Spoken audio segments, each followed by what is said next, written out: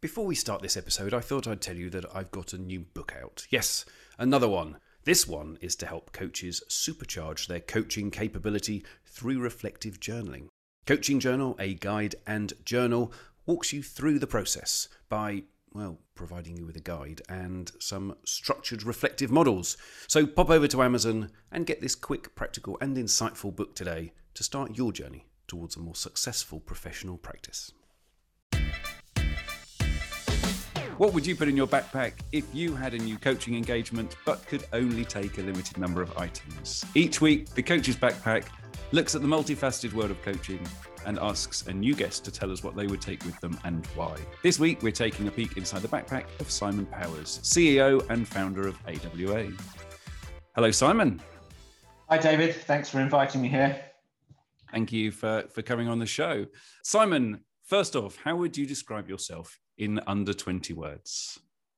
Under 20 words, there's a challenge for you. I would describe myself as someone who removes the suffering in organizations, who helps people be the best they can, or helps systems be the best they can. And that's it, only 20 words. That's a very good, succinct description. Okay, well, look, here is the scenario, Simon. You've been asked to coach a new client, but are limited to what you can take with you. Okay, so don't worry, you've got your essentials, you've got your clothes, your toothbrush, your selection of Om t-shirts.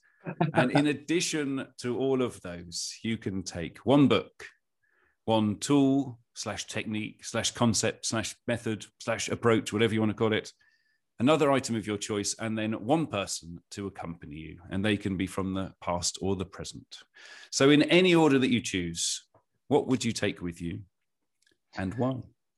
Oh, thank you. Well, first of all, it's fantastic to be going away again. We've been locked down for so long that having a backpack is already making me feel very buoyant and excited. So thinking about what I put in my backpack, if I'm going to go away and teach a client, then I really want that client to be able to have some background on the way that I work and the approach. So I would be very cheeky here, and I would take my own book. I don't know whether that's allowed or whether that's too cheeky. I mean, it is very cheeky. You would never catch me plugging the Lemonade Stall or the Innovation Revelation or my books anywhere, Simon. But go on, we'll let you continue. So my book is called Change, and it's about organizational change and all the aspects of what makes it hard, what makes it easy, and how to really remove the sort of bumps and the suffering of organizational change. And my book is actually only half written. So that would also give me a time on this fantastic holiday you've arranged for me, David, to no finish one off. said holiday, Simon. No one said holiday. This is a working job. So you can actually you can only read my book on Medium at the moment, and this would be great help for some feedback on that. But I would actually take my time to finish writing it, and also I would like clients to read this first, because it really does give people a sense of what coaching is about, especially from a systemic point of view of looking at people over process, and really giving this idea that the coach is not ego-led or idea-based or agenda-based, and so that you're bringing out the best for that system or that coach without putting your own stuff in over the top. And I think that really the core of any type of coaching really has to embody this idea of people over process, and that's really why I like people to read this first. So I hope that's not too cheeky with my own book. No, so just digging into that. So I just want to clarify something, because we've got a load of different coaches coming onto this podcast. Yeah. Your approach to coaching is different from some of them in that I understand from what you've just said, I understand you're not directing them. Yes, correct. And there's in enterprise coaching, there's an element of directing around creating good experiments that they can try, but really we're not directing the course of their actions. We're not directing them in a way that is preconceived from our own agendas. Because what that does is, I love this phrase of people love change, but they don't like being changed. Mm-hmm. And so what we do is we want to, the leaders of the business, the people being coached, the managers, the teams, those people know their work way better than we could ever know their work. So what we want to do is we want to create an environment where they can figure out where they're at right now, where they need to be, and how they're going to get there. because we're not always going to be around. So we really want to be able to create an environment where people can solve their own problems. So us coming in as consultants rather than coaches is this idea that we know best about somebody else's business. And time again, we've seen that simply isn't the case. And to bring out somebody else's expertise, to bring out their own collaboration, to enhance that sense of their own vision and their own direction of travel is way more powerful than a consultant or directive approach, especially when we're talking about organizational change. Well, look, I'm a very generous person, Simon, so I'm going to let you take your book. So Change, where can people find it? simonpowers.medium.com. And there's about 6 or 7, 8-ish chapters on there at the moment. Okay. But as it is a half finished, I'm also going to let you, I'm going to let you take this other book that you mentioned you were reading. So what's this other book that you would like to take? So the other book I'm reading at the moment is Somatic Internal Family Systems Therapy. I'm actually training to be a therapist as well as a coach. That is one hell of a snappy title for a book. You can think of it as, let's think about it around the word somatic, really. What I'm investigating and playing with is the idea that there's a lot of knowledge within the body. So if you think about when you sit down and you crunch up, you have a bad body posture, then you come up with certain thoughts and certain ways of thinking, and certain things arise. Now, if you take a stretch back, take a deep breath, stretch out and sort of have an expansive posture, it gives you a very different look into life, a very different approach or a different feeling. And often, depending on how certain things have happened, we encapsulate certain knowledge or wisdom in the body, depending on where and how we were working at the time of that wisdom. And really getting that back out in the coaching session allows people to sort of investigate what's happening in their own body, and they can get a lot out of sort of being more conscious about what's happening for them in that given moment. And I'm using that as an aid for these coaching sessions. That does sound pretty interesting. I remember a story when I started my postgraduate coaching, and the tutor told us this story of someone who was very sad or very miserable with their way of life. And or maybe it was a doctor they went to see. And the person said, well, look, just on your way home, I just want you to look up at all of the buildings. I want you to look up at the top of the buildings, right? I don't know if this is along the right lines. They went home looking up at the buildings, and they got home and they felt much happier because they'd been looking up rather than looking down at the feet all of the time. So is it that kind of thing? Absolutely. And in fact, that's a fantastic example. If you look downwards, there's a very much an introspection. You go into your mind, into what's happening inside. If you look on the level, then you feel much more present about what's happening. You're more connected to the environment. And if you look up, you get this kind of expansive feel. Much more is possible with your life. Much more is going on simply by where you position your head. So if you can imagine the different dynamics of what happens within the body and things that get stored over a lifetime, then accessing those and really making that aware and a useful tool for the coachee, the player, is very beneficial. Fascinatingly enlightening of what comes out of it. We kind of think we're these minds being carried around by this carcass of a body, but actually we are this body, and there's a lot of information in there for us. Brilliant. Right. Well, we should move on because we've still got a tool, technique, concept, etc., another item, and a person to hear about. Oh, fantastic. So the tool or technique or whatever is, for me, is about ethics. So I would take with me a bunch of ethics, because any decision-making or any decision-making framework, I feel, should have at some step in there some sort of ethics. And I think that also coaching has a bunch of ethics that one could investigate to learn more. So being as this is about Coach's Backpack, I would look to be an ethical coach and take with me my ethics. I don't know where to go with this in terms of a discussion, Simon.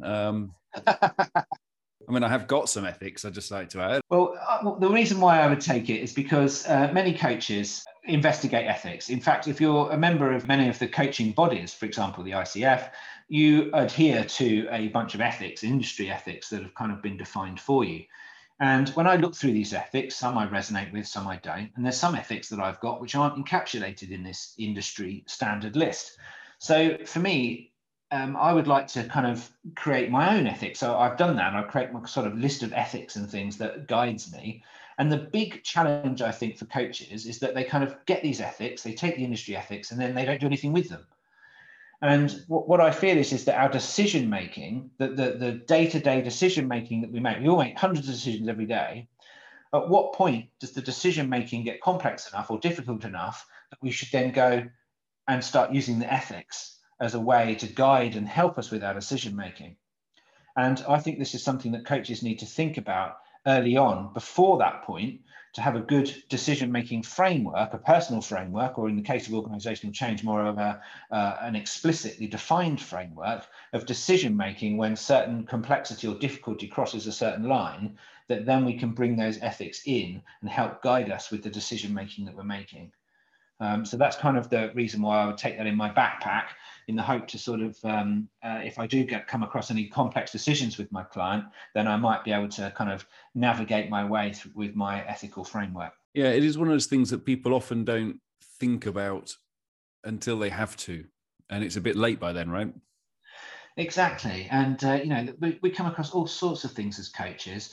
People come up with the most challenging problems which are nothing to do with the business things. I mean, we're business and goal-based coaches. We're looking forwards. We look to grow people. We're not, in this case, in this instance, as a coach's backpack, I'm not putting on my therapist's backpack. But that doesn't stop coachees or players coming and telling us about some incredibly deep, challenging, life-changing circumstances they're going through. Everything from tragic things like contemplating suicide to awful things with family breakups and all these kind of things. And how do you navigate that as a coach when it's beyond our realm? And really, this is where ethics can help guide us to give the right and appropriate help to those people that have come to us for help. And you mentioned that there are a load of places like the International Coaching Federation that do sessions on this. We'll put some pointers of where people can go and find out more about ethics and maybe have some discussions around them. You often think that, well, I know what I do, but actually when you're given a scenario, and often they get harder and harder and harder as the session goes through, it does make you question stuff. And of course, there's no straight answers often, right? Absolutely. Good. Okay, Simon, where are we going next? So I think what we'll do next is the item of choice, I think, will come next. And what I would take with me, I'm actually going to cheat again here, but actually I think where we're going is probably have some of these items, so I could pick them up on the way. Watermelons and hammers. We're taking watermelons and hammers. And if I can only take one thing, then it's going to be a hammer, because I could probably find watermelons when we get there. It doesn't need any further explanation, Simon. Everyone's going to know exactly why you want a watermelon and a hammer, right? Because the reason why I'm taking this, I actually borrowed this idea from a sports coach. And the idea is basically that many of the times we come in, you can't coach somebody when they are in a very conflicted state, very angry, very emotional state. And often we need to be able to vent before we can actually reach that part of ourselves, that inner self, who is the guiding wisdom, which we all have. Often we're sort of controlled by these crazy emotions about what's going on. So my watermelons and hammers, if we do have that and we do need to find our client needs some venting to be able to get out some of this emotion, then they can take the hammer and smash the watermelons up, which will give them that sense of being able to get some of this emotion out before we can actually do the real coaching. It's your choice, Simon. So you're welcome to obviously take, if you have only one of those to take. I probably suggest taking a punch bag rather than just a hammer, because what are they going to hit if you just take a hammer? But anyway, we'll let you have the watermelon and a hammer as a set. Okay. I don't want to give you just a hammer to take to a client. So I think that's dangerous. And who are you taking?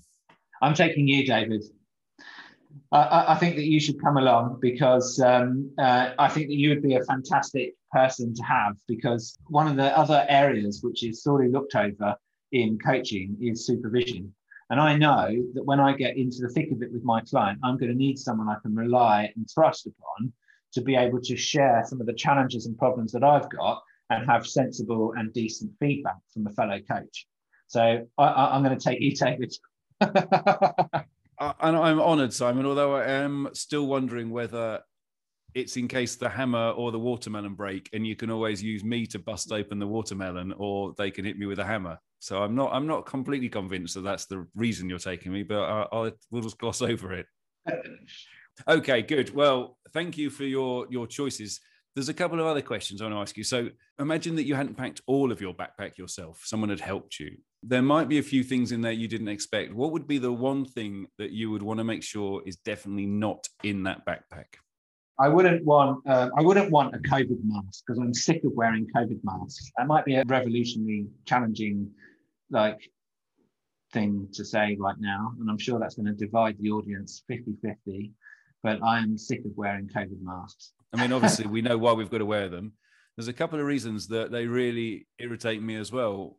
One, which is definitely a first world problem, is you can't open your iPhone with the eye scanner thing because it seems to have to recognize the lower half of your face as well, which is really irritating. Yeah. But also, don't you find the most annoying thing is that you just can't read reactions as well? I never realized how much we read the lower half of a face. Yeah. And it just irritates my face. I mean, I do really feel for, I mean, what I'm, like you say, first world problem. I'm not a key worker. People have to wear these all day. So full respect for that. And maybe it's because I'm not used to wearing them or something, but certainly I just find it so irritating on my face. You're absolutely right. I can barely hear people when I in the shops. I have to ask like 5 different times what somebody said because I think that I actually lip read a lot of what people are saying, which I didn't know this before. It's because your hearing's going, Simon. Pardon? Nearly had you. You nearly did. So that's another challenge I have, and I think that in a coaching situation, COVID mask is going to be really hard. I haven't actually had to coach someone with a COVID mask on. You better get on your way to wherever you're going. Where do you hope that you are going, or where do you hope that you're not going? Well, I definitely hope that I'm going somewhere warm, because we've had a long winter here, and although it is warming up in the UK here, it would definitely be nice to go somewhere with palm trees. And I have that in my mind now, ever since you've said that I can go away somewhere with this backpack and that you're paying for it. I'm thinking hot water, bath temperature seas, and so that we can do coaching on the beach. That's kind of where I hope I'm going. And where I hope I'm not going is pretty much the opposite, somewhere cold, somewhere with horrible office blocks and offices which are worn down and run out and all that kind of thing. Because I've had the last year, as we all have, away from the office, and it's been fantastic. I mean, I've missed people, absolutely missed people, seeing people in the flesh, but I've not missed the office. So I hope I'm not going to an office, really. I'd much rather go and coach on the beach. And I'm not an expert in watermelons, but I'm suspecting that you could maybe get watermelons in this climate wherever you're heading. All you got to do is take your own book and a hammer in your backpack along with your OM t-shirts. Quite a light travel. I mean, I'm not sure if you'll get through customs with that. Well, the hammer might be a problem. Yeah, or the watermelon, I suppose. And if I haven't got a COVID mask, I've got no chance of getting on an aeroplane. This gig isn't going to go well, I don't think. I'm not sure you're going to get there. Right, well, Simon, thank you for being our guest. Oh, it's been an absolute pleasure. What a fantastic idea. It's been a lot of fun as well. And thanks for joining us on this episode of The Coach's Backpack. If you would like extra goodies such as free tools, offers, watermelons, hammers, further info about our guests, and maybe even the odd peek inside their actual backpack, sign up to our mailing list at thecoachesbackpack.com. And don't forget to follow the podcast too. See you next time.